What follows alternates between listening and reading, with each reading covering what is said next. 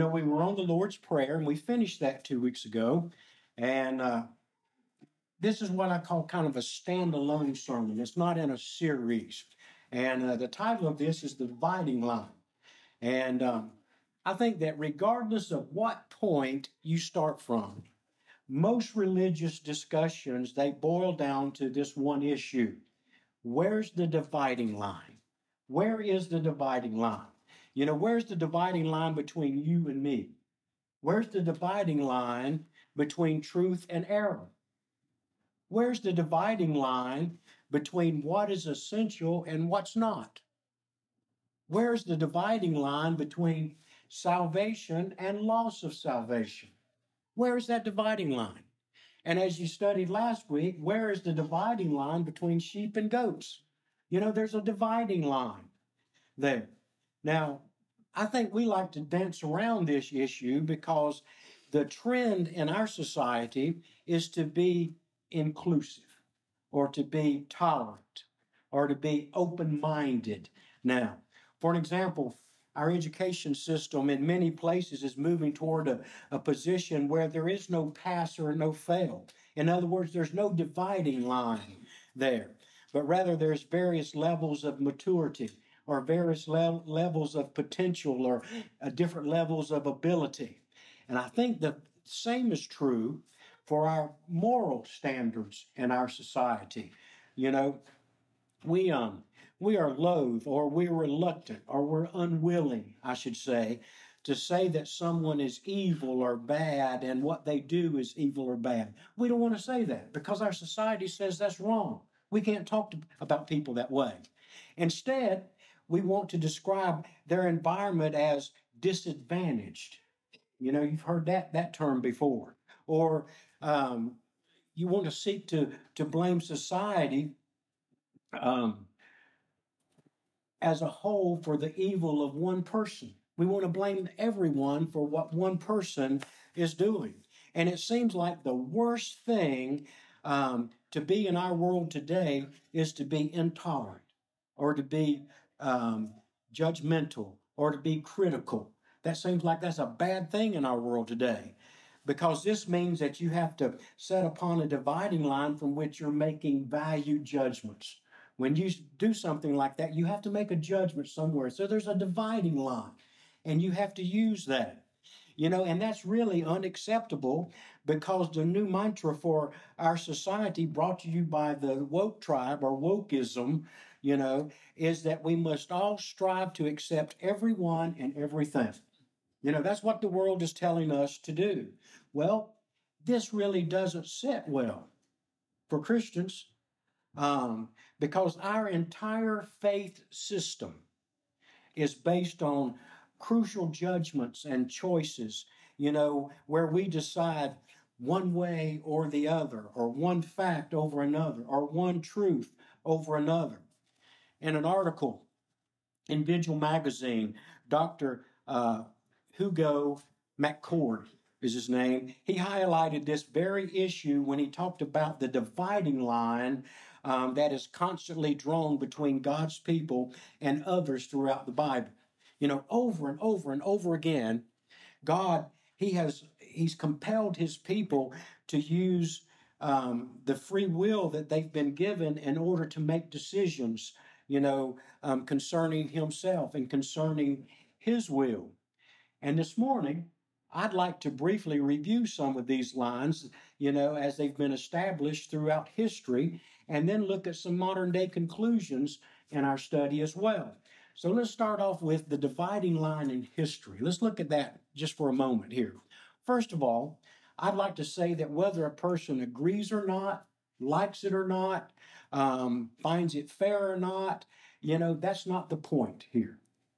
The point is that the Bible does draw dividing lines and ask people to line up on one side or the other.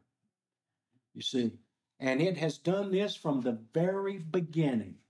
There's nothing wrong in seeing it that way. For an example, Adam had to choose, to eat the fruit or not.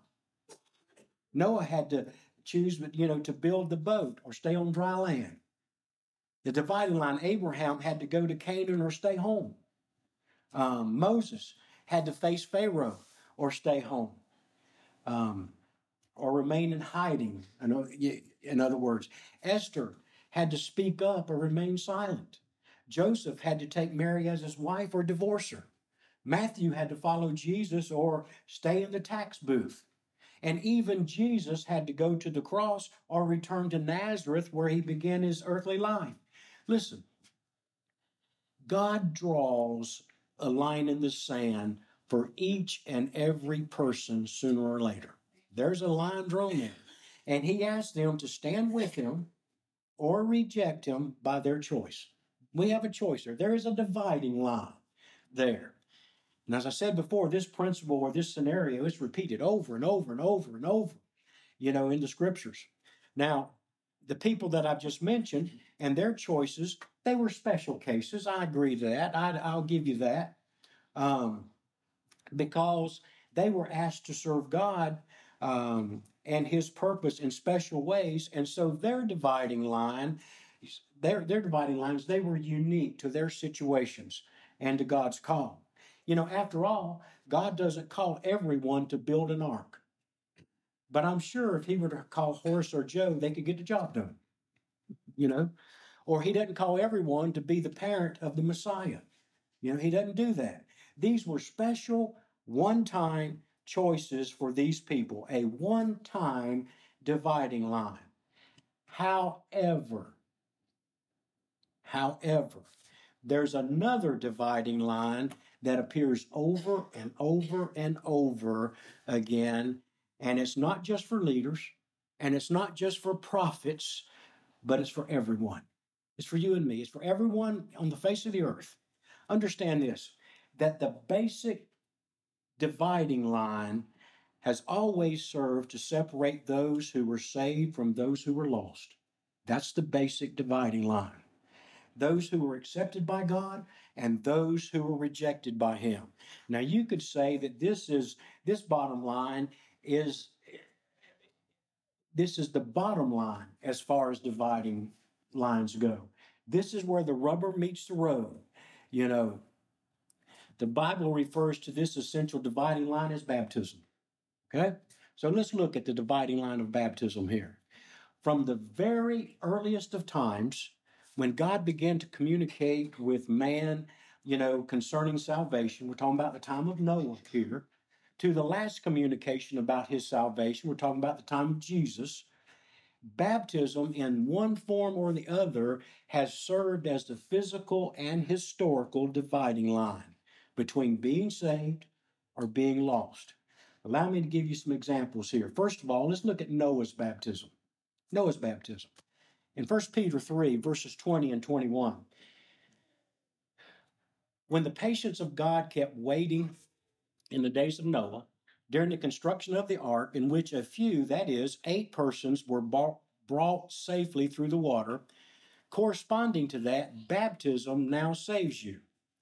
Now, I want you to note right here that Peter compares the salvation of Noah and his family, through the watery flood, to the baptism that believers received in his day. He's making the comparison right here. And his point here is this, that the dividing line between life and death for Noah, just like Christians of Peter's day, was the water. That was the dividing line there. For Noah, those who were saved were above the water in the boat. The unsaved were drowned. For Peter, those who were saved had their consciences cleansed by the water of baptism. The unsaved remained in their guilt and their condemnation. Regardless of the century, whichever century you want to go to, regardless of the century here, water was the dividing line between saved and unsaved.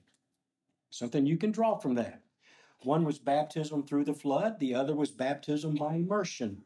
Both produced salvation for their recipients then. And they were understood that way by those people. One of the things that we need to understand here. Another example is the Israelites' baptism. The Israelites' baptism. Now, the Israelites, as they escaped Egyptian bondage here, they didn't consider themselves saved until they passed through the parted waters of the sea. Um, Before they passed through these parted waters, they were very afraid of death, you see. And in Exodus 14 and verses 10 through 12 says this: As Pharaoh approached, the sons of Israel looked, and behold, the Egyptians were coming after them. And they became very frightened. So the sons of Israel cried out to the Lord. Then they said to Moses, Is this because there were no graves in Egypt that you have taken us away to die in the wilderness? Why have you dealt with us in this way, bringing us out of Egypt? Is this not the word that we spoke to you in Egypt, saying, Leave us alone that we may serve the Egyptians? For it would have been better for us to serve the Egyptians than to die in the wilderness. Now, I want you to especially take note of Moses' answer to them regarding the dividing line of their salvation. Look at verse 13. But Moses said to the people, Do not fear. Stand by and see the salvation of the Lord, which he will perform for you today. For the Egyptians whom you have seen today, you will never see them again, ever.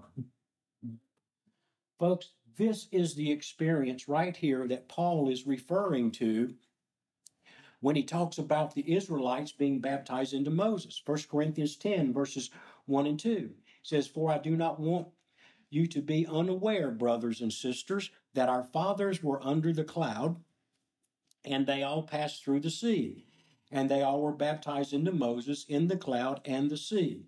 You know, here, Paul, he compares the definitive point where the Israelites were saved from the Egyptians, baptism into Moses through the cloud and the sea, to the definitive point where Christians are saved, baptism in Christ through the immersion in water. He compares those two.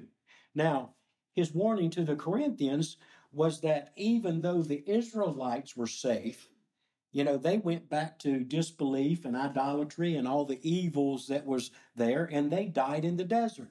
So the Corinthians, they should be very careful not to repeat that mistake. And that's what Paul was trying to get them to understand. Now, the point I'm trying to make for this message is this: there was a definite point, a dividing line between safety and loss. There was a dividing line there. There was a point. For the Israelites, it was the baptism in the Red Sea as it parted around them, to let them go through. For Paul's readers, it was baptism into Jesus that allowed them to pass from life to death. Those who refused to pass through the cloud and sea, they were killed. It was definitely a dividing line for life and death. Folks, there's definitely some dividing lines in history that we need to understand. Another example is this: the baptism of John. Let's look at his. Now, John the Baptist, as you know, he was the last Old Testament prophet, and his particular task was to prepare the people for the coming of the Messiah. That was his sole job at this point in time, as we see in Luke, the first chapter, verse 17. Well, his baptism was the dividing line between those who accepted his message and those who were preparing for the appearance of Jesus Christ, and those who did not. That was it. Luke, the 7th chapter, in verse 29 and 30, says, When all the people and the tax collectors heard this, they acknowledged God's justice, having been baptized with the baptism of John. But the Pharisees and the lawyers rejected God's purpose for themselves, not having been baptized by John. Now, I want you to take good note here. Note that the Bible says that the dividing line was the baptism of John. It wasn't the intention to be baptized. It wasn't the agreement that John's baptism was a good thing. It was not even the belief that John's message was true. Acceptance or rejection of God's counsel or his will was decided at baptism. And that was the dividing line between those who did what God wanted and those who didn't. There was a definite dividing line there. This is the reason Jesus himself was baptized by John. He knew where that line was. Let's look at another example. Let's look at the baptism of Jesus. Mark 16:16. The one who has believed and has been baptized will be saved, but the one who has not believed will be condemned. And then in Matthew 28 and verses 18 and 19. And Jesus came up and spoke to them, saying, all authority in heaven and earth has been given to me. Go therefore and make disciples of all nations, baptizing them in the name of the Father, the Son, and the Holy Spirit. The baptism of Jesus is the final dividing line established by God. That's the final line that's established by God. Immersion in water in the name of Jesus for the forgiveness of our sins and the reception of the Holy Spirit is the true dividing line which all the others pointed to, or at least was a shadow of. You see, now Peter rose up and he preached to thousands who had gathered together in Jerusalem for that Pentecost feast. There was thousands of people there, and he was preaching. And he drew that dividing line that has remained since and will remain until Jesus returns. Folks, that is the dividing line there. That's the last one. In Acts 2, verse 38 through 41. Peter said to them, repent, and each of you be baptized in the name of Jesus Christ for the forgiveness of your sins, and you'll receive the gift of the Holy Spirit. For this promise is for you and your children, and for all who are far away, as many as the Lord our God will call to himself. And with many other words he solemnly testified, and he kept on urging them, saying, be saved from this perverse generation. So then, those who received his word were baptized, and that day there were added about 3,000 souls. So here's the story. On this day, on the day of Pentecost, 3,000 people responded to the message, and they aligned themselves with Jesus Christ through baptism. Now, obviously, there were more than 3,000 people there, but only 3,000 made the decision to cross the line with Jesus Christ. These people, along with many others before them and since them and to this day, they understood that baptism is the dividing line between so many essential blessings. And I've mentioned some already this morning. The dividing line between destruction and life for the people in Noah's day, or slavery and freedom in Moses' day, or guilt or forgiveness at John's calling, or salvation or condemnation, by Jesus. Listen, these are not just some of the references, or these are just some of the references because there's many of them. We don't have time to go over all of them, but there's many references that really reinforce the idea that baptism is the dividing line established by God for those he accepts and those he rejects, for those who have his blessings and for those who do not. For an example, here in Acts 22 and verse 16, those whose sins were washed away and those whose sins were not. In Acts 2:38 and Acts 5:32, those who possess the Holy Spirit and those who do not. In Romans 6:3 and Galatians 3:27, those who are in Christ and those who are not. John 3:5 and Colossians 1:13, those who are in the kingdom of God and those who are not. In 1 Corinthians 12 and verse 13, those who are in the body of Christ and those who are not. The same verse tells us by one Spirit they were all baptized into one body there. Folks, what I'm trying to tell you is here, the Bible is very clear. Very clear. Baptism separates for all eternity those who will share eternal life with Jesus Christ from those who will endure eternal suffering without him. It's clear about that. There is a dividing line. I understand this is not a popular idea. In no way, shape, fashion, or form. This is not a popular idea in this day of political correctness. Because they don't like absolute. Political correct people don't like absolutes. There are definitely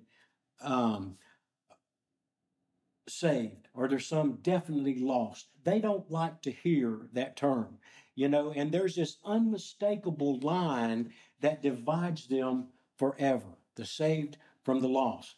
This is not popular. It's not easy. It's not comforting, but it's true. Absolutely true.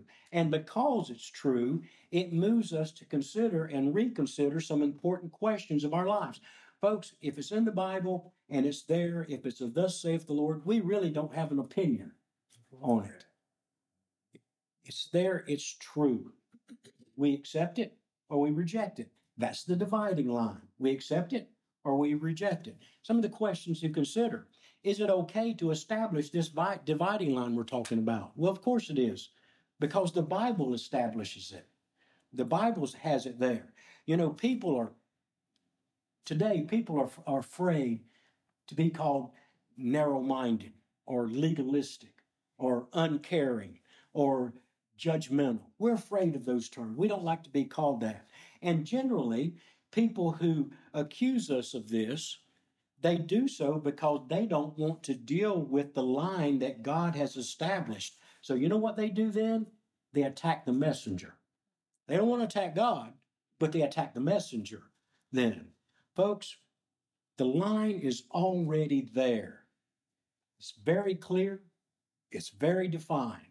We're simply taking our stand on the side that God commands all men and women to take, and that is obedience. That's it. You know, the teaching that a person is saved only when they're immersed, in other words, baptized in Jesus' name, you know, that's not just a Church of Christ thing. That's a Bible thing. Understand that. You know, there's so many people say, oh, you're one of those Church of Christ people. You believe that unless you're immersed, you cannot go to heaven. It's like, well, that's what the Bible says. Folks, it's not just a Church of Christ thing, and don't let people label you that way. That's a God thing. It's in the Scriptures. Look at it. You see, when people reject or they ridicule this, they reject the Word of God, not us. We're just messengers here. Our job is to keep the line where it is, not apologize for it, not move it. We can't, you see. Another question. Is it okay to verify someone's baptism before accepting them as a Christian or before accepting them as a member of Christ's body, the church? Well, of course it is. That's the answer. You know, Paul, the Apostle Paul, he even did this. There's an example here in Acts 19. You know, he learned from them that they had been baptized correctly, talking about immersion by water, but for the wrong reason. You know, they were baptized into John the Baptist baptism long after it had been replaced by Jesus' baptism. So there was a problem there. So he questioned their baptism there because he knew that it was the dividing line. And when he learned that it was done incorrectly, he baptized all of them again, you know, this time for the right reason. Now, these men and women, they were sincere, they were zealous, they were spiritual, and they thought they were okay, but they were not. Only when Paul rebaptized them were they in line with God's command. We don't have the right to change the line to suit our feelings or our traditions, but we do have the right to point out where that line is to those who are mistaken. You see, you know, the devil tries to get you to act according to your feelings. God wants you to act according to his word. And there's a big difference here. Now, I'm sure that the Ephesians that Paul rebaptized didn't criticize him for caring enough to make sure they were okay. Third question. Is it okay to check my own baptism? Absolutely. Absolutely. You know, some people, they think that maybe they're being traitors to their own family or being childish if they examine their own baptism. You know, they believe, and of course incorrectly, but they believe that by re-examining their baptism, they're rejecting or they're condemning family members or former teachers who originally taught them. But folks, what they're really doing is searching for the truth and then obeying the truth for themselves. That's what they're doing. Jesus said, if you love me, you'll keep my commandments. You know, if we learn that Jesus' words is in conflict with what we've been taught originally, we have to go with what Jesus taught. It's not a question of loving our family less. It's a question of loving Jesus more. You see, if we don't do what's right, there's absolutely no hope to convince those that we love to do it either. And we just share in their mistakes and we don't do anything about it. Jesus said in Matthew 16, he said, what will a man give in exchange for his soul? You know, the person that's telling you that you're being foolish or you're being childish for re-examining your baptism, it's Satan, not God. Satan will do everything he can to block you from doing the will of God. And you've heard me say this over and over again. He's good at what he does. He's very good at what he does. Your soul is the most precious possession. And examine everything that affects it. It's wise, it's spiritual, and it's biblical. Something we need to do. If your baptism is okay, then you can match your experience to the New Testament. You know, you can even undergo Paul's examination, and not change because you know you're okay. If, on the other hand, you're not lined up with God's dividing line, maybe you feel defensive or you feel unsure or you got nagging doubts or you're uncomfortable. If that's your experience, then you should seriously question and reconsider your baptism. Folks, this is serious business here. This is the dividing line between heaven and hell for everyone. Now, folks, as I close this morning, I want you to know that I'm not here to make you doubt your salvation. That's not the purpose of this message. It's not to make you doubt your own salvation. But I'm here to establish the idea in your mind and in your hearts that the Bible does establish a dividing line between lost and saved, and baptism, by its language, its context, and its intent, is that line. And we've seen it from the beginning of time all the way to now. So please accept this teaching from the Lord, and if you need to obey it, obey it. We don't know how long we have left on this earth. None of us do. And folks, that is the dividing line. You're going to stand on one side or the other. There's not going to be any maybe. It's going to be yes or no, yay or nay, black or white. There's no one in the middle. The only thing in the middle of the road is yellow lines and dead skunks. That's it. Folks, if you believe that the Bible is the Word of God, it means what it says and it says what it means. Say amen. Amen. Amen. Let's pray. Father, we're grateful for your word. We're grateful for making it so clear to us where the dividing line is.